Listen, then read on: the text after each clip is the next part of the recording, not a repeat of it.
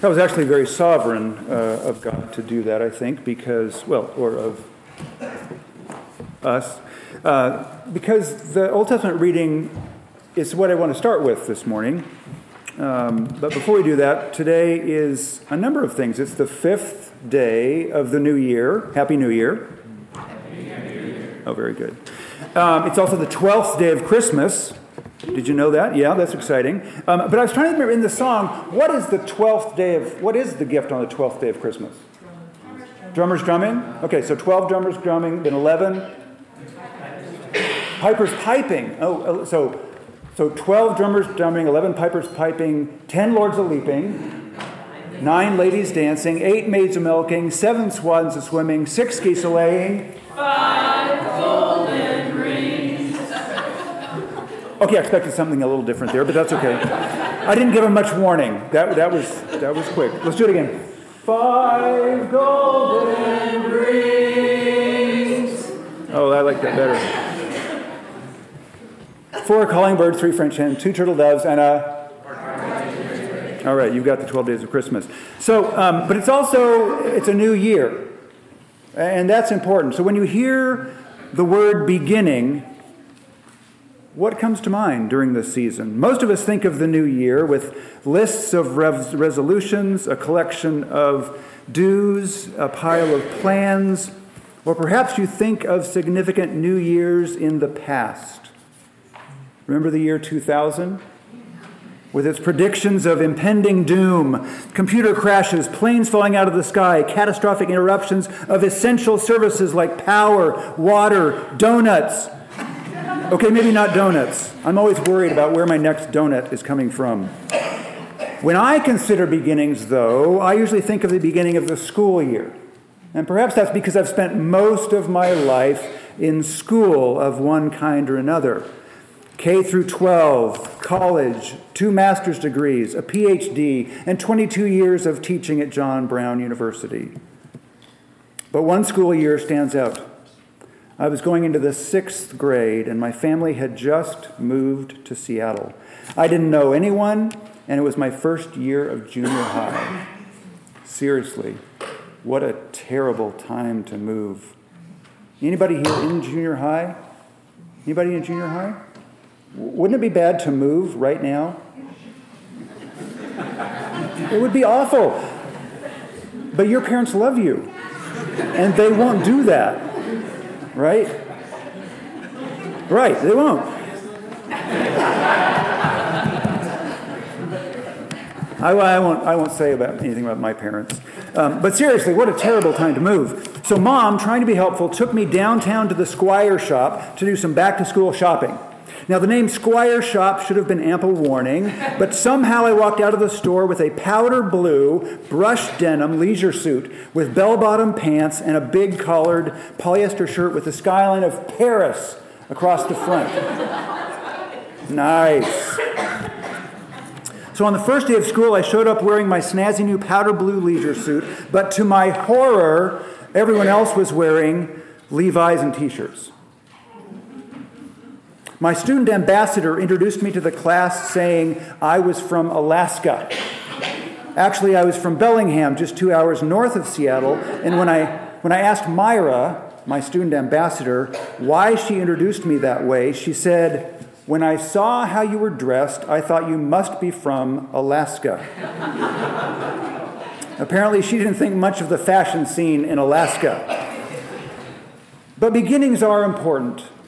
And the writers of today's scripture readings both start with the phrase, "in the beginning."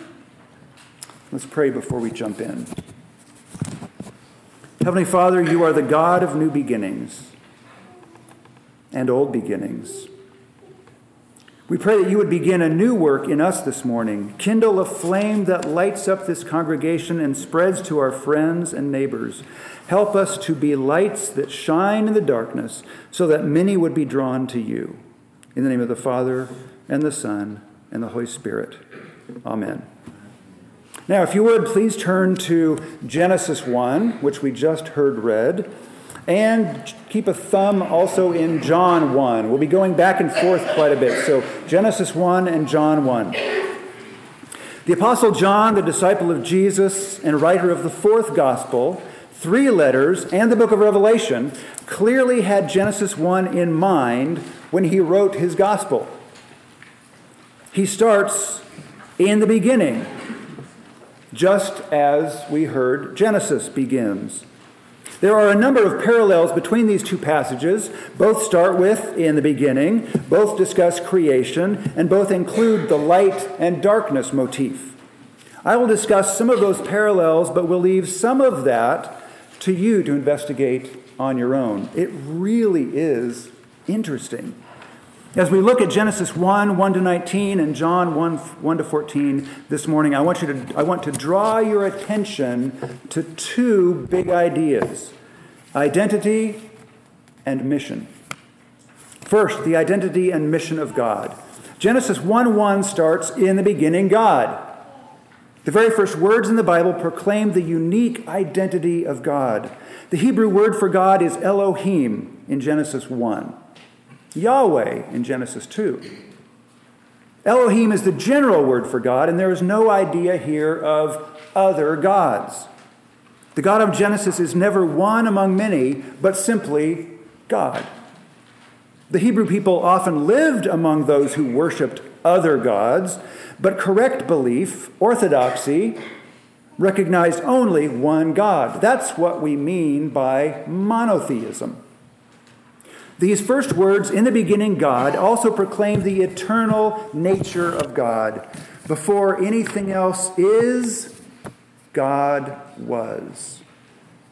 God didn't just emerge out of the story of history. He was not caused by anything or created by anyone. In the words of the 13th century philosopher Thomas Aquinas, God is the uncaused first cause. If you line up a bunch of dominoes, God is the one who knocks down the first dominoes, and then they all start to fall. But God is the uncaused first cause. At the outset, Genesis starts with the idea that God has no beginning because he has always been. And God's mission. What did God do? Genesis 1:1 goes on, "In the beginning God created." God created the heavens and the earth. As we learned in the children's sermon, God made everything that is on this world and everything in the heavens, what we call space. I talked briefly with the kids about our sun and said that if the earth was a golf ball, then the earth would be the size of a big yellow school bus. Another star in our galaxy is Betelgeuse. Betelgeuse is twice the size, not of our sun, but twice the size of the Earth's rotation, the Earth's orbit around the sun. Betelgeuse is twice the size of Earth's orbit around the sun. But that's not the biggest. In Betelgeuse we said, if the Earth was a golf ball and the sun is the size of a school bus, how big would Betelgeuse be? If the Earth is a golf ball, Betelgeuse would be the size of not 10, not 20 school buses, but 700 school buses full of golf balls. That's a lot of golf balls. By the way, that's exactly the number of golf balls I have lost in my life playing golf. So another star, Musifi. If the Earth is a golf ball, then Musifi would be as wide as 2 Golden Gate bridges laid end to end. Okay, that got nothing.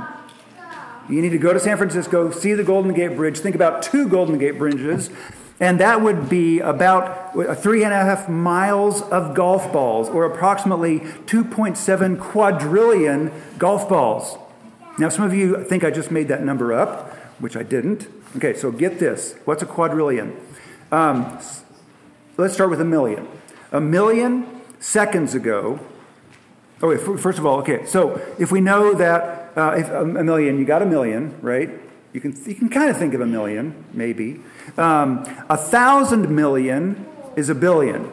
1,000 billion is a trillion, and 1,000 trillion is a quadrillion. Okay, so to get the sense of the scale of that number, 1,000,000 seconds ago was 12 days ago. 1,000,000 seconds, 12 days ago. I can wrap my head around that. 1,000,000 seconds, 12 days ago. 1,000,000,000 seconds ago, last summer? No, not last summer, not a year ago, but September 1978. I was a junior in high school in 1978. That was 1,000,000,000 seconds ago. 1,000,000,000,000 seconds ago. Civil War? Nope. Christopher Columbus? Nope. 29,700 BC is 1,000,000,000,000 seconds ago. Yeah. A quadrillion seconds ago, 30,800,000 years ago. That's a quadrillion seconds ago. Musifi would hold 2.7 quadrillion Earths, and it is still not the biggest. My favorite is Canis Majoris. It's the second biggest, and it's still not the biggest. Oh, no, that's the second biggest, and it means the big dog star, Canis Majoris. Isn't that great? The big dog star. Yeah. If the Earth is a golf ball, Canis Majoris would be as tall as, wait for it, Mount Everest. If the Earth is a golf ball, Canis Majoris would be as tall as Mount Everest, the highest point on Earth. Or to put it another way, it would hold enough golf balls to cover the state of Texas, 22 inches deep. That's a lot of golf balls. All right. And what's cool about that is our God made all those stars. Our God is awesome. I mean, this is when you break out in, our God is an awesome God. I mean, that's a lot of golf balls, a lot of Earths. That's huge. And our God made all those things. Psalm 33:6 says, by the word of the Lord, the heavens were made, and their starry host by the breath of his mouth. Pastor Louis Giglio, who I've been stealing a lot of these ideas from, says this: we have a star-breathing God. Yet he still cares for you and me. He made all those amazing stars and then put us on a planet that's just the right distance from the sun. Not too hot, not too cold, just right. In fact, astronomers call it the Goldilocks zone. We're in that place that's not too hot, not too cold. In fact, in our galaxy, we're in the Goldilocks zone. Not too far from the center, not too close to the center. God made us perfectly for where we are in the universe. Second, the identity and mission of Jesus. In his gospel, John echoes the iconic words of Genesis, in the beginning, to provide a crystal clear reference to Genesis 1 and to God's eternal nature. Then he links that idea to Jesus, saying, in the beginning was the Word, and the Word was with God, and the Word was God. He was with God in the beginning. John introduces the second person of the Godhead, not with genealogies, angels, shepherds, or a manger like some other Gospels, but as the eternal Word, who was with God in the beginning. In the IVP commentary on John, Rodney Whitaker writes, the first verse of John is carefully written to refer to the personal distinctiveness, yet essential oneness of the Word with God. Hear that again. The personal distinctness, yet the essential oneness of the Word with God. He goes on, if we want to understand who Jesus is, John says we must begin with the relationship shared between the Father and the Son before the world began. Both the Father and the Son share a divine, eternal nature, thus having no beginning. This idea was later affirmed and clarified in the Council of Nicaea in 325. All you church history majors, yay. That council stated that what Christians had always believed, that the Son of God was eternal, not created. The council was convened to correct the wrong teachings of Arius, a persuasive figure in the early church who had unfortunately had proclaimed that the Son of God was a created being and not an eternal being. According to Arius, there was a time when Christ was not. There was a time without the Word. But Athanasius, the bishop of Alexandria, stood up for the traditional understanding of Christ, and eventually the whole council rejected Arius and stated the doctrine now memorialized in the Nicene Creed, which we will say later in the service. But the part about Jesus in the Nicene Creed says, I believe in one Lord Jesus Christ, the only begotten, Son of God, begotten of the Father before all worlds, light from light, very God of very God, begotten, not made, being of one substance with the Father, by whom all things were made, who for us and for our salvation came down from heaven and was made man. Did you notice how many ideas about Christ can be drawn right from that creed? And how many ideas in the creed can be traced back to John? Clearly, the church affirmed the divine eternal nature of both the Father and the Son. Now, the mission of God the Son. John 1:3 says, all things were made through him, and without him, nothing was made. No golf balls, no school buses, no earths, no suns. John tells us in verse 14, and here's the inescapable reference to the incarnation. The Word became flesh and dwelt among us, and we have seen his glory. He continues in verse 16, from the fullness of his grace we have all received one blessing after another. No one has ever seen God, but God, the one and only begotten, who is at the Father's side, has made him known. He became like us so that we could know God, and by grace through faith follow Christ and spend eternity with him. That's what Christ has done for us. That's what his mission was, to help us know God in a way we couldn't possibly have known him before, and not only to know God, but have faith in him and live with him eternally, both now and then. Third, the identity and mission of John the Baptist. John the Baptist knew who he was and who he wasn't. He knew who he was because his father Zechariah was visited by an angel before John was even born. In Luke 1:14, we read the angel's words to Zechariah, you will give him the name John, which means God is gracious. He will be a joy to you, and many will rejoice because of his birth. For he will be great in the sight of the Lord. He will be filled with the Holy Spirit even from birth. Many of the people of Israel will he bring back to the Lord their God, and he will go before the Lord in the spirit of Elijah. Who was Elijah? A prophet, thank you. He was a prophet. And so what do we learn about John in verses 6 through 8, which we did not read this morning? John contrasts the identity of Jesus with, where did I go? The prophet part. Oh, it's still coming. Sorry, it's still coming. John 1, 6 through 8, which we did not read this morning aloud, this morning, contrasts with the identity of Jesus with the identity of John the Baptist. Jesus is the divine Word who becomes a man. John is just a man. An important man, but just a man. Jesus is the light, while John the Baptist is a witness to the light. John knew who he was, but also who he wasn't. The mission of John the Baptist. When John was born, Zechariah prophesied, saying, and you, my child, will be called a prophet of the Most High, for you will go on before the Lord to prepare a way for him. John knew who he was called, what he was called to do, and he knew what he wasn't called to do. He was called to be a prophet, a witness, to testify about the Lord and to prepare a way for the Lord, but he wasn't called to do the things that only Jesus would do. As we begin this new year, what is your identity? Who did God make you to be? The Apostle John reminds us in verse 10 and 11 that the world and Jesus' own people did not recognize him or receive him when he came. But to those who do receive him, it says, and believe on his name, he gives the right to become children of God. What would it look like for you to receive him today?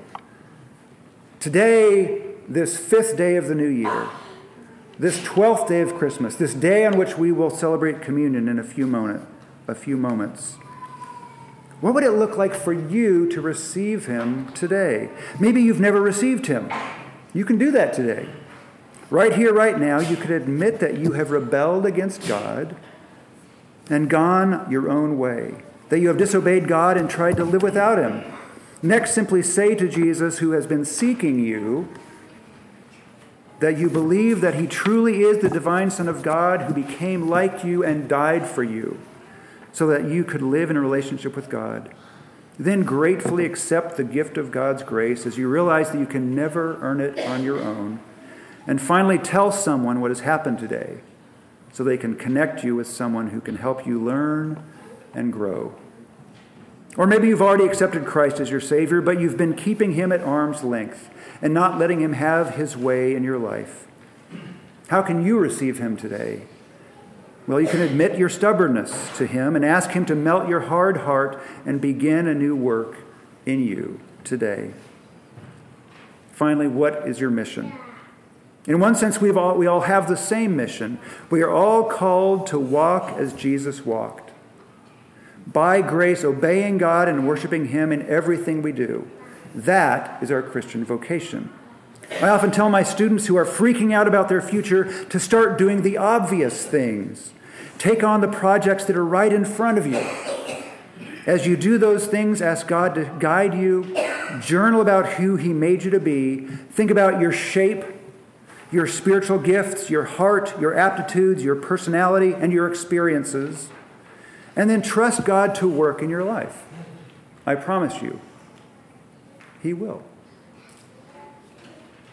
Let's pray. Lord, thank you for creating this universe.